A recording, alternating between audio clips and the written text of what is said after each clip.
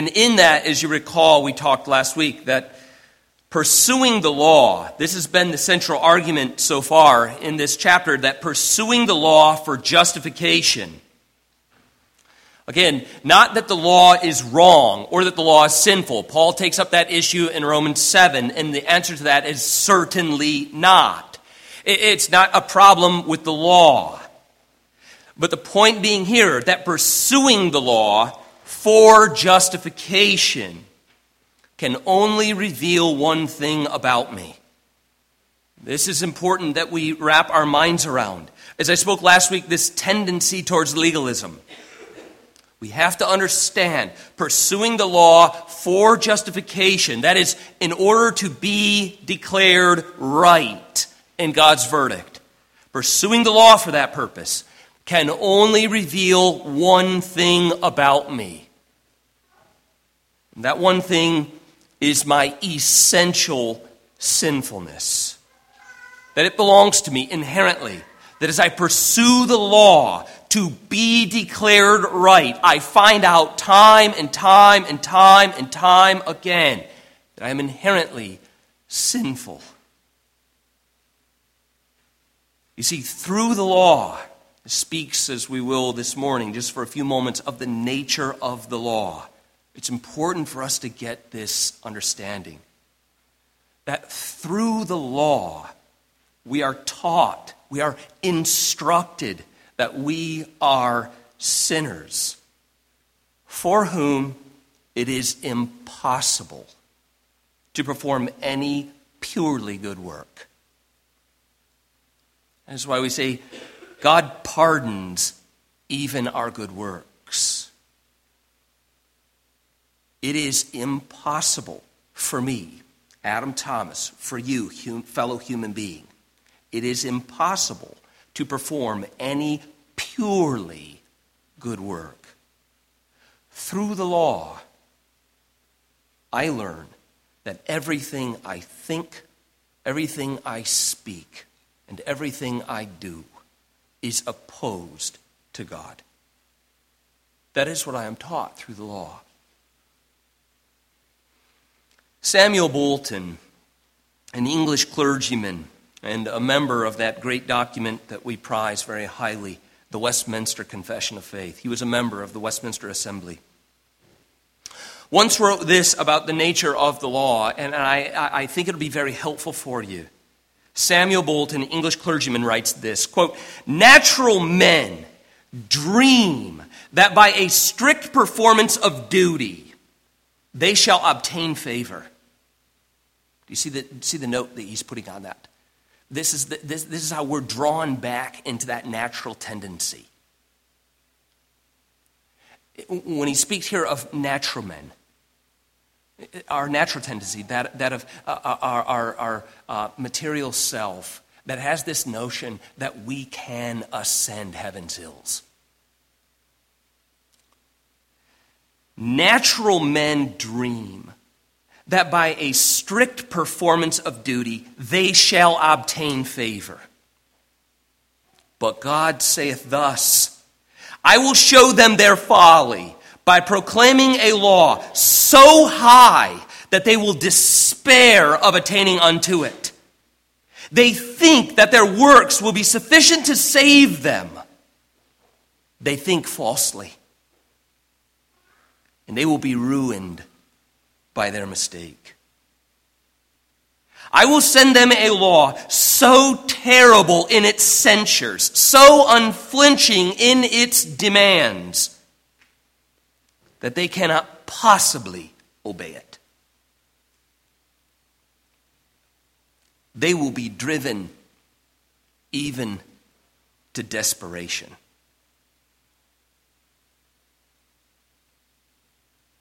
The concluding comment by Samuel Bolton regarding God's comments on the law.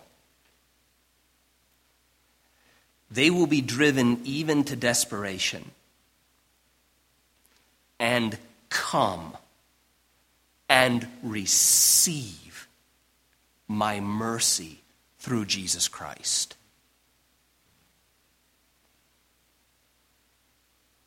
You see,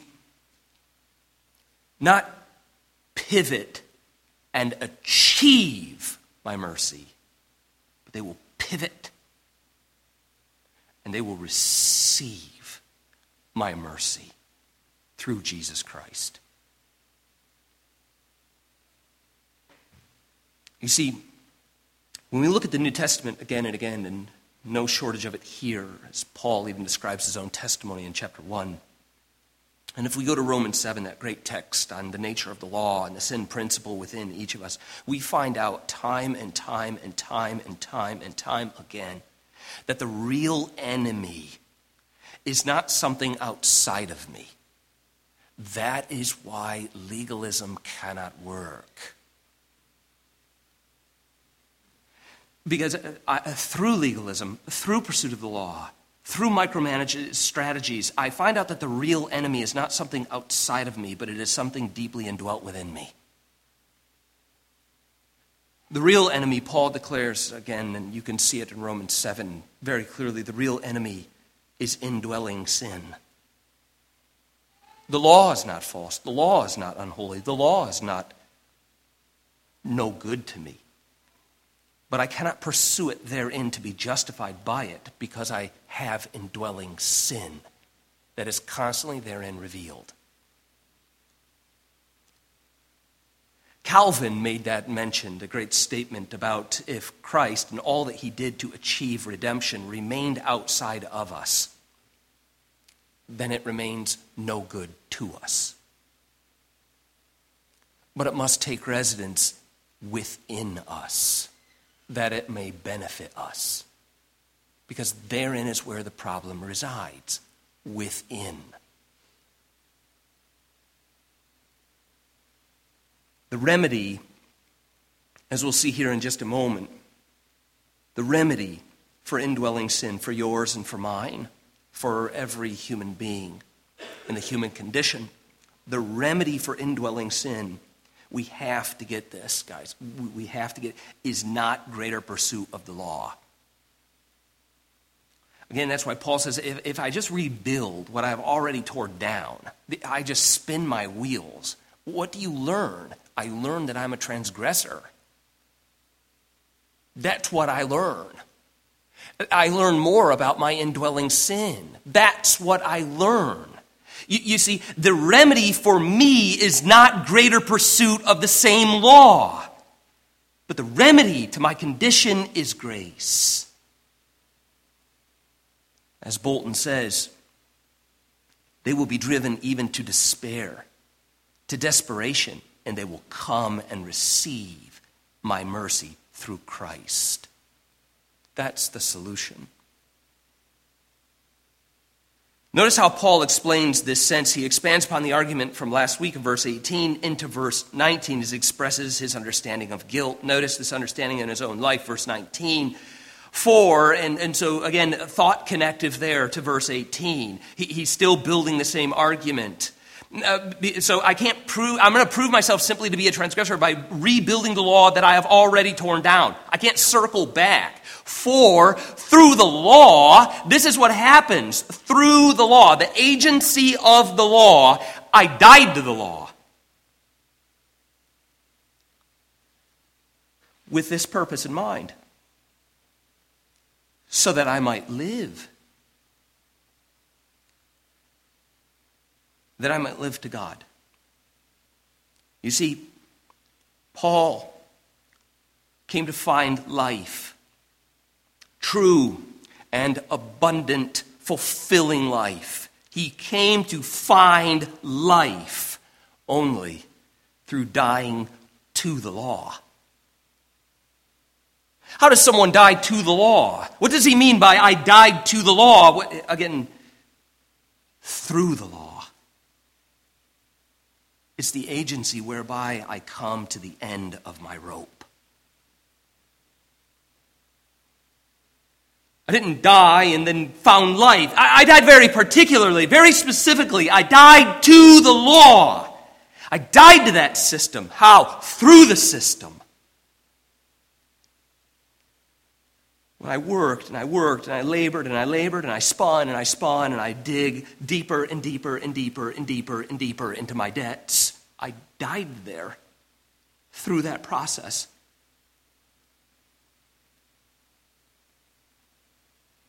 But therein I found life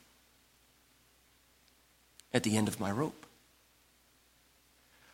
As I've mentioned to you, and I'm alluding to it multiple times, please take and read Romans 7. But I'll simply give you this, Romans 7, verse 24. Paul speaking about the role of the law. And I learned through the law what? I learned that I'm a sinner through the law. That's what I learned. I was alive. I lived in a particular way, feeling the sense of self. And I didn't realize what a covetous person I was. I lived until I heard the commandment. Thou shalt not covet. And I realized at that moment just how covetous I am. It awakens to show us our desperate need of who we really are alone. Paul, through the course of chapter 7, then in verse 24, exclaims, a text you know very well, and it leads us right into the victory of Romans 8. Of course, 7 gives way to 8, and Paul says in 7:24, "O wretched man that I am." That's what I realized. If I rebuild what I've already torn down, what will I learn? That I'm a wretched man. O wretched man that I am. What will I do with this? Well, I will send them a law so terrible in its censures, so unflinching in its demands, that they cannot possibly obey it. Thou shalt not covet. I realized at that moment I was a wicked coveter. They will be driven to desperation. O wretched man that I am. And they will come. And they will receive. O wretched man that I am. Who will deliver me from this body of death?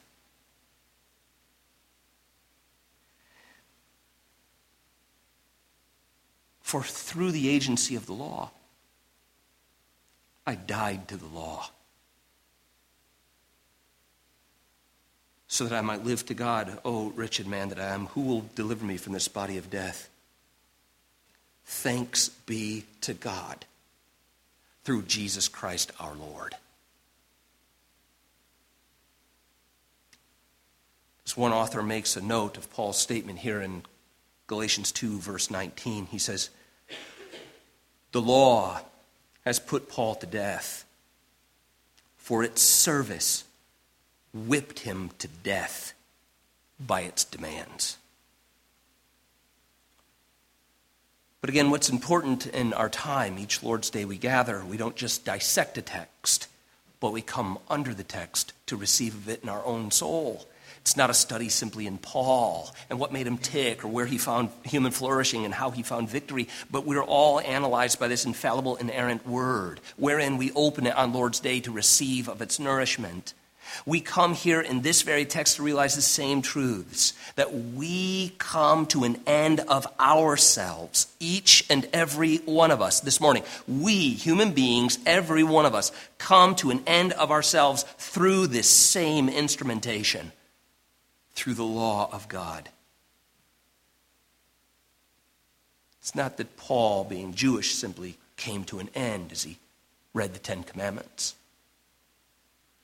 If we take and read, what will be left of us?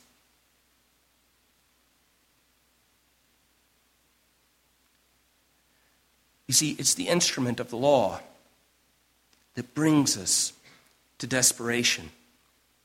Why? But why so much? Because think of it. If we possess the indwelling sin principle, which we do, then the law adds demands and requires what it fails to provide.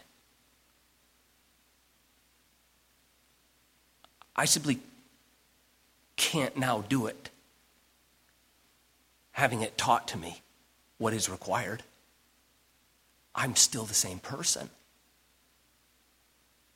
It's not just more head knowledge that I need to know. I didn't realize that was a commandment. Now that I know it, I won't violate it. I haven't materially changed in the simple category of knowing more. I'm still the wretched man that I am. I'm still the individual having known all 613 commandments. I'm still the same person that needs deliverance. Each and every one of us, through the instrument of the law, come to an end of ourselves. For the law requires that which it cannot provide. But as Paul outlines very carefully, notice verse 19, again, the law requires what it cannot provide, obedience, but it cannot provide obedience. So through that law of requirement, I died to it. I died to the condition of excelling through it. I died to it. I cannot be on the performance wheel any longer. I died through it so that, and here it is, I might live. Live truly, that I might live to God. You see, again, we come to an end of ourselves through the instrument of the law, but our humiliation is not an end in and of itself. We're not left there. But our humiliation is a means to a glorious end in the gospel through the instrumentation of faith.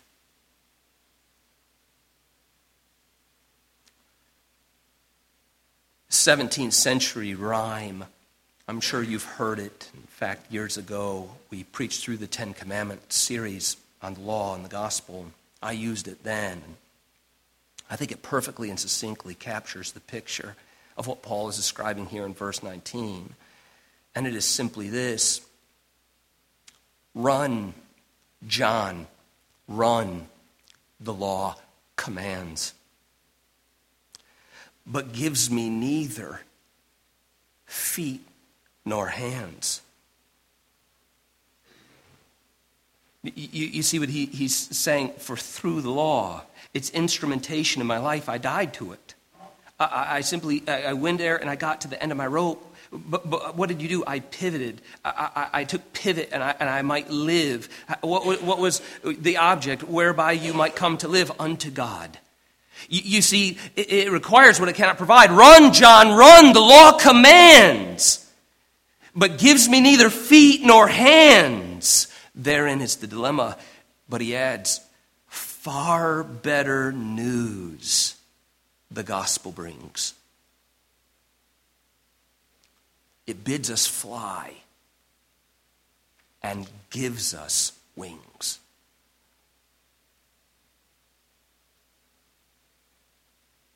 That's what you call the good news announcement.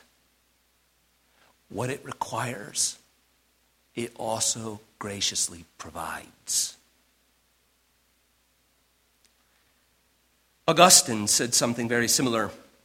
Speaking of the nature of the law so long ago, St. Augustine once wrote, he said, quote, "In the law, God bids us do what we cannot."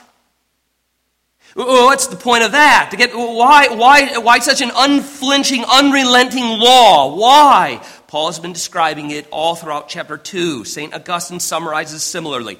In the law, God bids us do what we cannot, that we may know what we ought to seek from him.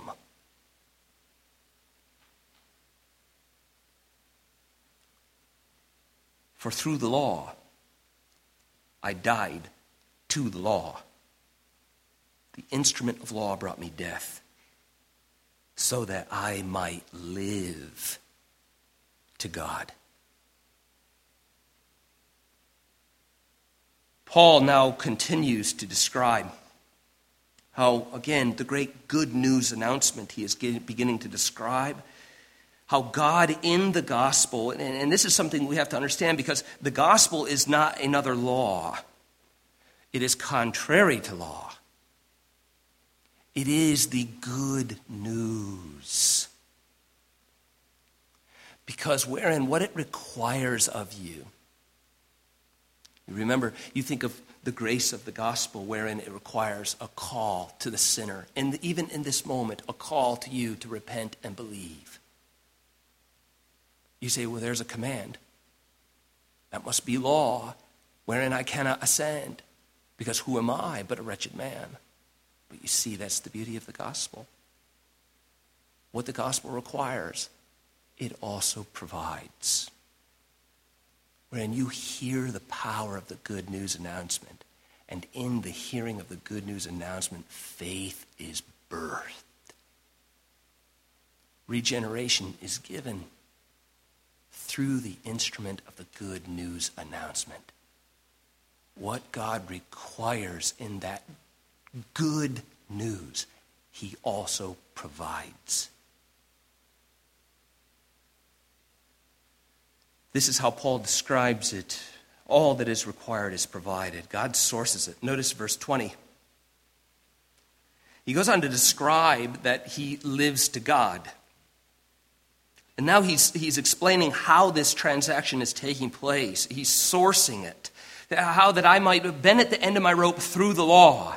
I found that I was that wretched individual and I needed someone to deliver me from this body of death, that I might live to God. Therein, the transition, verse 20, I have been crucified with Christ. That's the source. I have been crucified with Christ. The effect therein is, it is no longer I who live, but Christ who lives in me. And the life I now live in the flesh, I live through the instrument of faith in the Son of God who loved me and gave himself for me. You see, I want you to notice for the next couple of moments together the double benefit of how God provides all that is required. I want to entreat you to the gospel, to receive it simply, to let faith ascend and rest and lean truly upon Christ. As you consider it here just for a moment, and its double benefit of being united to him. If you are a believer and your faith truly rests upon Christ, you have received in him all that is required. You are fully clothed, as we said last week, in blood-washed linens. There is a double benefit to your life lived through union with Christ. Notice this double benefit. The first benefit of your being united to Christ that you might live to God is you are in union. Think about this. You are in union to Christ's death. This is the language where he explains the life that he lives, that I might live to God, and he describes it, and he sources it in this statement, I have been crucified with Christ. That is, Paul is saying, to each one of us whose faith terminates on Jesus Christ as a soul-saving object, the law can no longer condemn us. It cannot harm us in any way. For we have died to its penalties through our union to the death of Christ. This is the victory of his union. For through the law, I died to the law so that I might live to God. Wherein are you living? How have you come to live? I have been crucified with Christ. You see, the law cannot harm me in any way. The law no longer stands to condemn me in any way. For I have died in the death of Christ. I have died to its penalties when he suffered them for me. And the vessel of faith united me to his death. His death is my dying. Look over at Romans 8 just briefly. I want you to see this text. We spoke of Romans 7.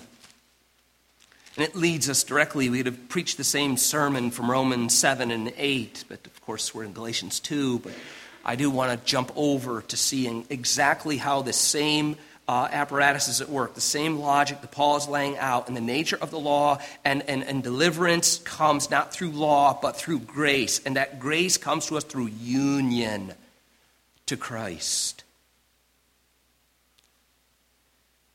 I'll just jump up so you can see the beginning of it.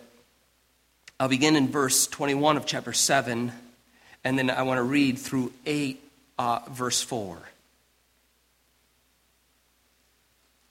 So I find it to be a law that when I want to do right, evil lies close at hand.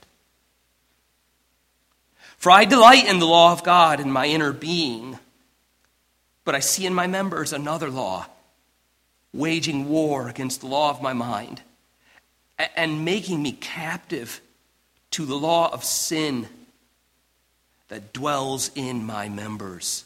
Again, to the point, it's not something out there that is my problem. It's something in here. Verse 24 then moves him. He pivots as we speak of the law that is so intense and so demanding and unflinching in its requirements, and yet provides nothing of aid whereby I might achieve victory. So Paul then says, verse 24, "Wretched man that I am, who will deliver me?" Not how can I deliver myself? No, that's it. I'm done. Who will deliver me from this body of death? From me? Thanks be to God through Jesus Christ our Lord. So then, I myself serve the law of God with my mind. With my flesh, I serve the law of sin.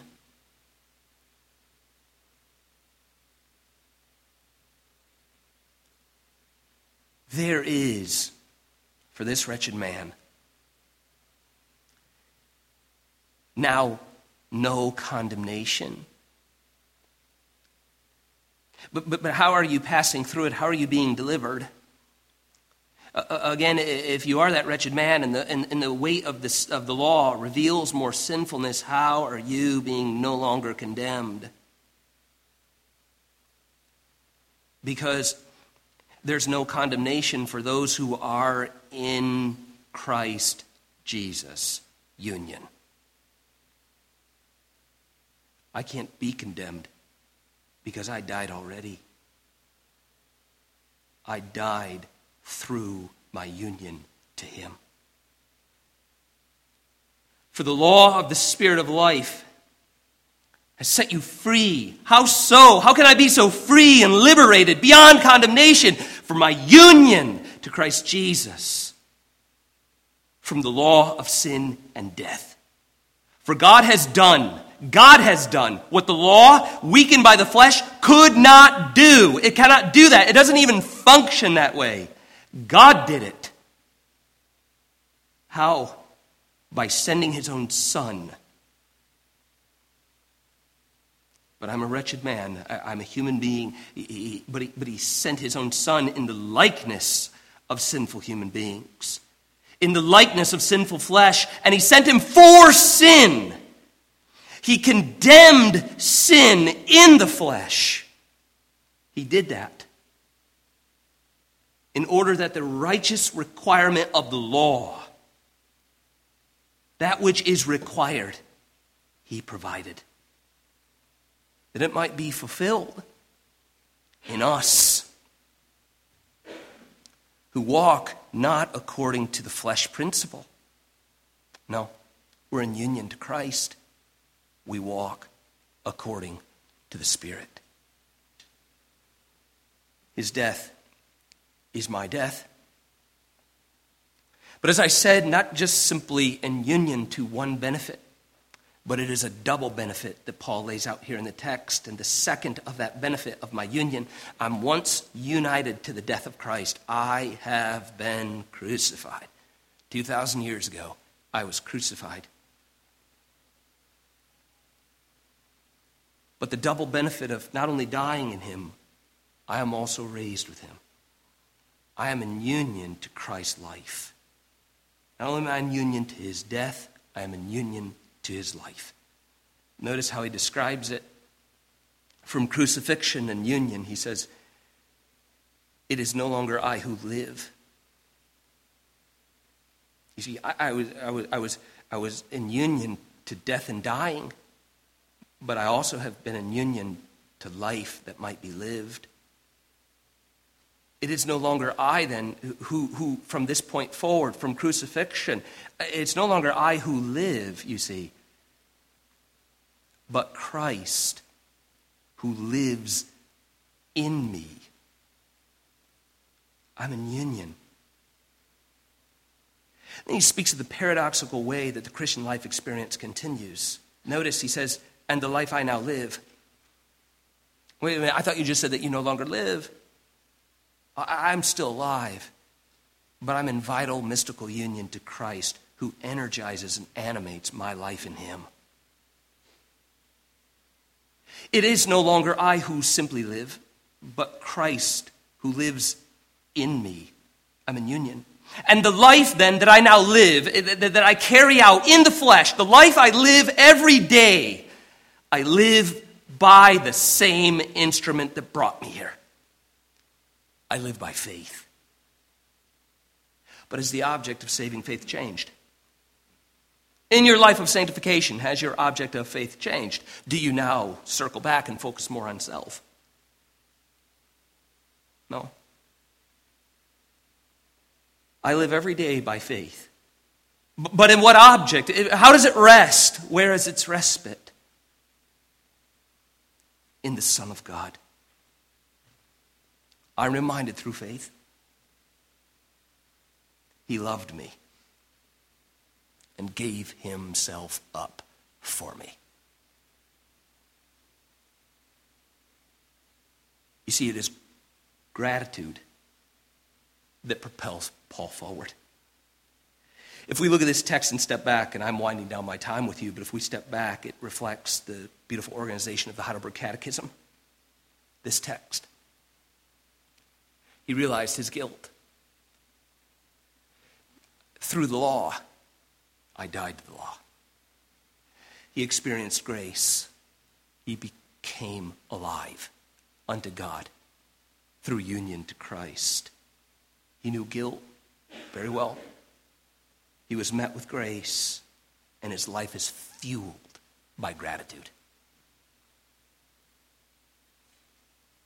You see, Paul is saying, the manner of my life in which I go on living, I was made alive by crucifixion. I was in union to Christ Jesus. I am in union to his death. His death was my death, and now his life is my life. The manner in which I now live, my everyday experience, is through my vital union to the Son of God, who I am reminded loved me and gave himself up for me. We could say it quite simply, something like this. Faith in the first. Faith in the last. I live by his power, and I am motivated by his grace. I want to conclude with this meditation, and that'll be the last of our time together.